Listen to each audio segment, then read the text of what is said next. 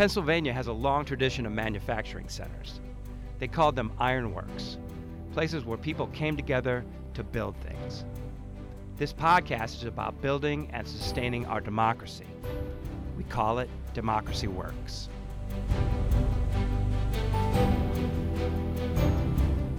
From the McCourtney Institute for Democracy at Penn State, I'm Michael Berkman. And I'm Chris Beam. And this is Democracy Works. Chris, we decided today to bring in an expert in constitutional law because it seems like we're hearing a lot these days about constitutional crisis. And and that is a scary word. It's a dramatic word, and we thought it would be useful to present some clarity and some definition to these ideas. Right, because we're hearing it quite a bit, but it's rarely actually defined. Right. And maybe is not being used correctly. I noticed yesterday Robert Reich talked about a constitutional crisis, but it seemed to me that he just wasn't that happy with what's going on. No, that's true. Although his argument is that, it comes down to how you define crisis, right? Is it a bright line? Is it a point at which you can say, at this point it was, and now it is? Or is it something that just kind of develops and grows? I mean, I was thinking driving into this morning about, a family crisis, right, in counseling. Well, is that when, it comes to blows, or is it something else, or is there some event? And so I think you can actually speak about it both ways. Right. But I think in terms of what a legal scholar would bring to the table is that the idea that there is something that has happened that the Constitution is either not prepared for or something like that. Okay, so we're going to bring in our guest, Judd Matthews. Judd is a associate professor of law at the Penn State School of Law. He's also affiliated with the School of International Affairs, and he's a constitutional law scholar, which neither you nor I are, we should clarify. Yes, yeah. In spades we are not. Yes. Yeah. Mm-hmm. So but we like to play one on radio sometimes. So, yeah. So what we are doing is getting a kind of background and a foundation for this conversation from the context of law, and then we hopefully once we've learned from him, we'll reapply that to the idea of, or the concept of democracy. So let's bring in Jenna and Judd. Okay. Judd Matthews, thank you so much for joining us today on Democracy Works. Jenna, it's my pleasure. So we're going to cut right to the chase here with the million-dollar question. Right. What is a constitutional crisis? So we can think about the Constitution as being like a roadmap. It helps us navigate through government. One way to think about a constitutional crisis is a situation where it looks like we really might be about to go off-road. We're going to stop being guided by the Constitution in making decisions about how our government should work. It can come about because it's the Constitution's fault in some situations, or maybe it's our fault. So the first, when it's the Constitution's fault, it could be the case that sometimes the Constitution may not tell us how we should handle a given situation. So we're kind of on our own to figure it out and puzzle our way through. Fortunately, this doesn't happen a whole lot in our system. The framers were pretty good about thinking about most eventualities that might come to pass. And we also have pretty good mechanisms for deciding disputed constitutional questions. But it's conceivable that situations could happen that we just don't know. The Constitution doesn't tell us what we should do, so we have to make it up. It's also possible that there is a pretty clear constitutional answer to what we should do in a situation, but an important actor just decides to do something different. Fortunately, this also doesn't happen a whole lot in the United States. You can think of a very clear example of something that we haven't seen here. There's an election, and the incumbent loses and decides to stay. Right? So that's a pretty clear constitutional crisis caused by an actor just disregarding what the Constitution says, and it's up to everyone else to figure out where do we go from there. So those are a couple of ways we could find ourselves in constitutional crises. Are there examples from history where we've kind of been in this place of crisis that we can kind of think back on as we're trying to get our heads around what's happening today? Sure. I think the big one, I think the one that everyone would agree was a constitutional crisis was secession and the Civil War, right? So there was a constitutional theory that the South had that according to which if you don't like how the union's going, you can just up and get out. The Constitution doesn't really tell us what to do when a number of the states decide they're done. And so that was actually settled by, as we all know, the cataclysmic war. So that's a pretty clear constitutional crisis. Listening to Michael and Chris at the outset talk about what's a constitutional crisis, the way I'm defining it is pretty strict. So I wouldn't say there have been a whole lot of constitutional crises by my lights in U.S. history. One could take a broader view of what constitutes a constitutional crisis, and I'd be fine with that too. But I do think there's reasons why I'm inclined to be pretty stingy with the label of constitutional crisis. One, it's the boy who cried wolf problem. Right? If we label every serious political turmoil, instance of political turmoil as a constitutional crisis, that has a couple of possible bad effects. People get inured to the talk of crises, and then also if something comes along that's really an undisputable constitutional crisis, the president issues an emergency decree suspending habeas corpus or the Bill of Rights. We don't have a vocabulary available to talk about that that's meaningfully different from the one we've used for smaller crises. A second reason why I think it's important, why I think there are reasons to be sparing in labeling things constitutional crisis, is when we say that we're in crisis, that licenses some pretty extreme responses, right? So if the constitutional order is in crisis, maybe we should all, pick up our pitchforks. Mm-hmm.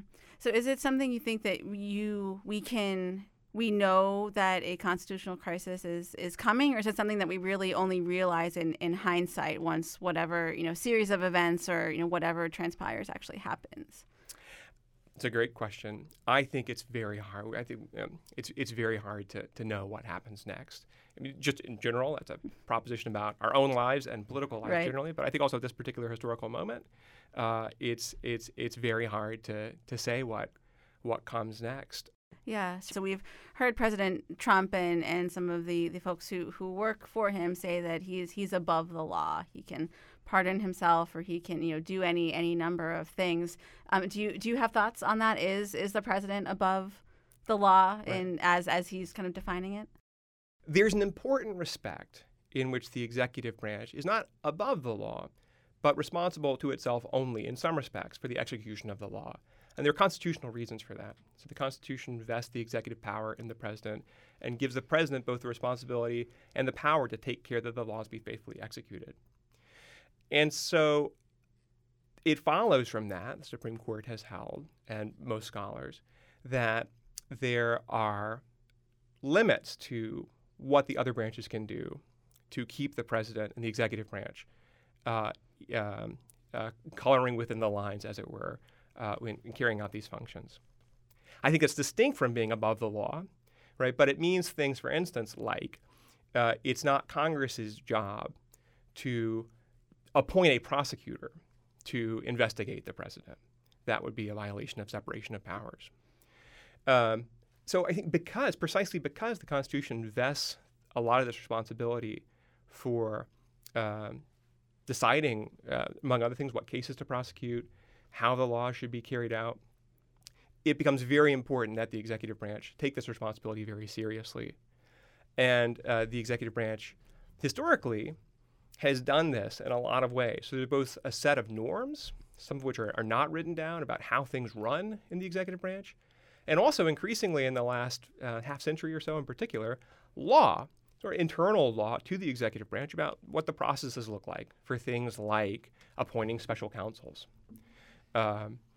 So it's some of the things that I think have been concerning about this administration is at best an indifference and at worst a hostility, both to some of these norms and to some of these regulated legal practices, internal procedures for how things operate. Right, yeah, and it seems to me to maybe talking about this idea of norms, unlike a law or something that is clear, there's also perhaps no clear consequences either. What happens when these norms are violated or, things like that? That's right. And what there is, you're right, that there's not law about what happens when the norms are violated. But part of our constitutional design, as I understand it, is that there is a mechanism that's a fundamentally political mechanism for policing the violation of these norms. And So, for informally, right, the idea is if the president is not carrying out the duties of the office in an appropriate way, he'll be punished politically, just at the polls, right? And that has some disciplining force. The culmination of this is the impeachment process, which I describe as a political process because it's up to the House and the Senate there's standards in the Constitution for when you do an impeachment, high crimes and misdemeanors, but the content of that is filled in politically by these branches. And I think the idea of the framers is this is the mechanism that we use to keep officers of the United States, including the president, in line. If they're not doing their job, then they are removed through this mechanism. So that is a mechanism that we have in place politically, but of course it only functions as well as the political system is functioning. One way that we might also think about this issue of constitutional crisis is when one branch doesn't kind of obey the other, right? So the courts tell the executive you have to do something, the executive says no. It kind of spirals out from there. Does that ring true to you? Can you kind of talk about how that might play itself out, relating to constitutional crisis? Right. Yeah, I think that's a clear constitutional crisis. Again, it's that example where one branch just does not do something that the Constitution says it must. But we can imagine a situation like where you described, where there might be a genuine bona fide dispute between different branches of government about what the Constitution requires. So that it's not clear that one is in the wrong necessarily, but that one branch is so convinced of the rightness of its position that it defies our normal procedures for working these things out, and for instance, disobeys a court order, including an order from the U.S. Supreme Court. So I think that's a bona fide constitutional crisis that a situation we don't want to see ourselves in, and one that has really just no great end game coming out of that. I don't know what the happy story out of that is when you have an open defiance of one branch of government by the other. One of the branches of government is going to have its role diminished as a result, or the Constitution is going to be diminished. One hopes that's kind of the resolution. In the absence of that, I think we just have a situation where everyone loses. Our whole system of government loses because the Constitution is not respected, and one branch and the authority of one branch of government suffers. Very rare, but not entirely without precedent. During the Civil War, I believe President Lincoln refused an order by the courts to grant to habeas, to free someone being held in the court's view in contravention of the Constitution. So what happened in that case? The Republic went on, right? There was a lot going on constitutionally, a lot kind of crises of different sorts at that time, but we kind of muddled through. The authority of the courts was diminished somewhat as a result, and we eventually got over it. So hopefully, if something like that happened again, we'd see our way through. But it's a situation that is where I think we all lose as a result of that kind of a conflict. Sure, and beyond the idea of polarization, which is one thing that might prevent some of that compromise you mentioned, right. I think the other thing that kind of strikes me too is that just how quickly everything is moving. So the law, please correct me if I'm wrong, is usually a very slow-moving, very deliberative process, and now we have. We can barely remember what we saw on Twitter 2 hours ago, let alone these really, really complex legal questions. I mean, is that something that not that you're like a representative of the legal community as a whole, but by any means, but is this something that people are kind of thinking about or talking about, how to kind of rectify these legal processes with the climate in 2018? Yeah, I mean, I feel like the legal community is experiencing this kind of generic phenomenon, which is that it feels like life is on fast forward right now. Our political life, so much is happening so fast in terms of events, in terms of crises, in terms of scandals. And that's definitely true of the law as well. It is, I mean, I think that the net effect, I don't know what the answer for this is. The net effect of it is, I think, it has a numbing effect on legal watchers of the administration. There's just so much happening so fast, it's difficult to keep track of. And it makes it difficult to process what are in fact some really big deal things. Let me just ask a bit, perhaps maybe more of a personal question. So you've been studying the Constitution for a long time. I'm going to guess that, kind of means something to you. Right. You've chosen it as your life's work. So, what goes through your mind, or, how does it make you feel when you kind of see these things that might be, if not heading toward constitutional crisis, definitely like eroding constitutional norms? Right. It makes me concerned. It makes me very concerned. I mean, one of the things that I think the president didn't appreciate when he came to power, and that unfortunately I feel like doesn't appreciate still, is the work that's gone into developing a set of conventions and norms around constitutional governance. It takes a long time to put these things together and have a well-functioning democracy. Again, so many parts of the Constitution and important constitutional issues never see the inside of a court and are never going to, because they're just not fit for resolution by a court. So they're decided and managed by the different branches of government. And elaborate processes have been put in place to make sure that these are handled sensibly and with respect for tradition and precedent. And the president just doesn't show a lot of respect for those precedents and traditions and those processes that are in place. So it makes me concerned about the commitment to the rule of law in the executive branch. I will say, even though in lots of agencies there are lots of vacancies, which is itself a problem, right? You need people and good people to run the government. There continue to be some really, really talented, dedicated public servants in the Justice Department and the Office of Legal Counsel. And that gives me some solace that even if the president, who's not a lawyer, and you don't have to be a lawyer, right? You don't have to be a lawyer to be president. You don't have to be a lawyer to care about the Constitution.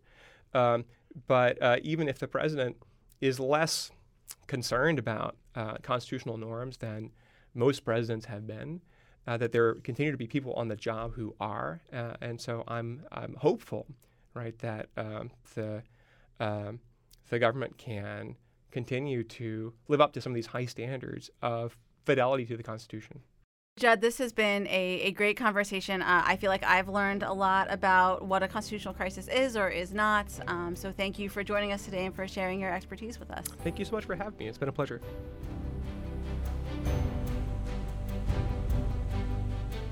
Well, that was a very interesting interview, don't you think, Chris? Yeah, interesting and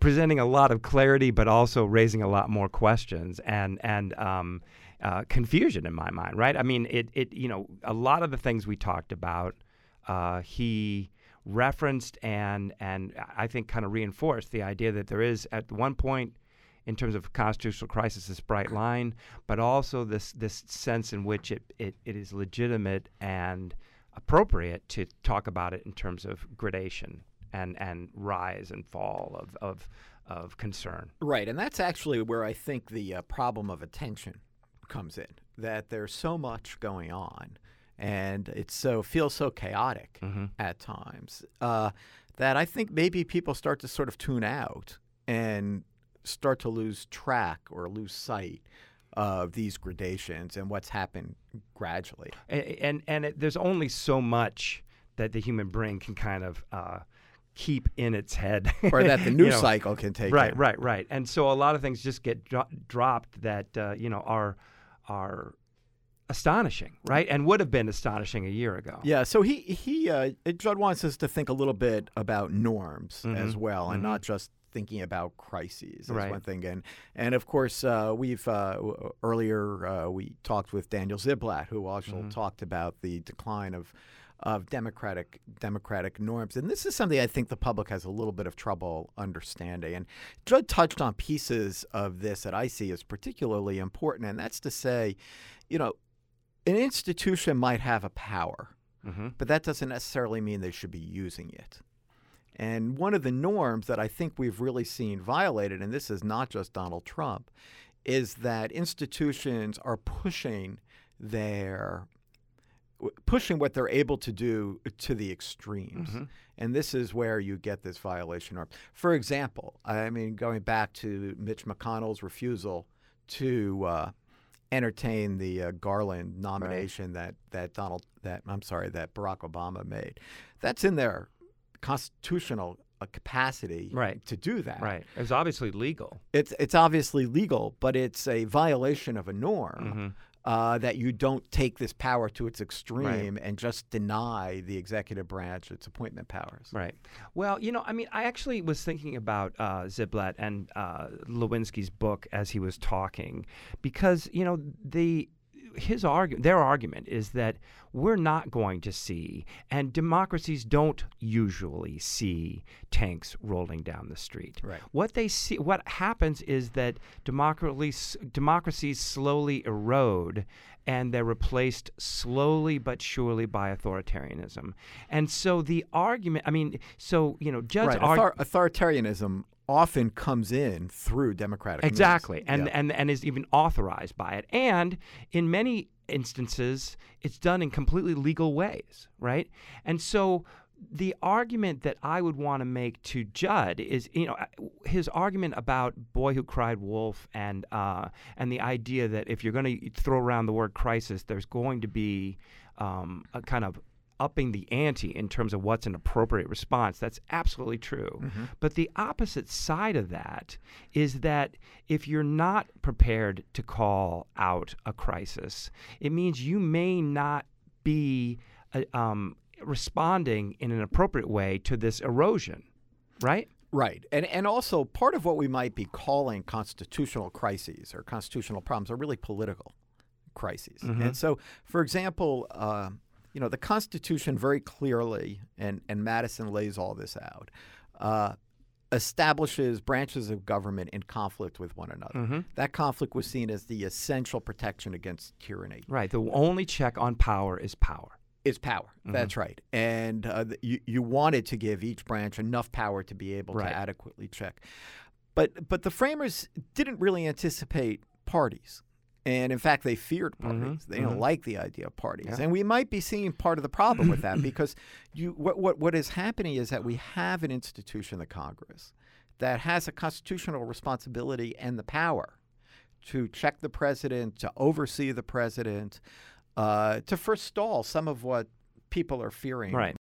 One of the things about norms that guide our everyday life in much of what we do is that you don't really recognize them. You don't really think about them. They're just norms. Right. They structure behavior. They structure institutions. But we don't really think about it. Right, and that's one of their virtues, right? You don't have to think about it. Right, but when they start being eroded, we're not necessarily so attuned to them because we don't really think about them that much. And they're not really, in effect, doing anything wrong because they're not doing anything illegal. They're not doing anything that violates the Constitution. Right. But it's very corrosive to our politics, as we've talked about today and on other shows. And so you get this sense that, the Constitution is the absolutely extremely well-designed foundation for our political culture, and it does not exist in a vacuum. It cannot operate outside the context of culture, of polarization, of partisanship, and so all of this is of a piece, and all of it is right now, I guess I would say, threatened in a way that it hasn't been in a long time. Well, on that hopeful note, from the McCourtney Institute for Democracy on the campus of Penn State University, this has been Democracy Works. I'm Chris Beam. So, you know what else we have to do is we have to give a shout out to our intern, summer intern this year. And to interns everywhere. Absolutely. Gabby Ross has been doing a really good job for us in terms of the podcast especially, and doing engineering, a lot of legwork, and we really appreciate it. Thank you. This has been Democracy Works.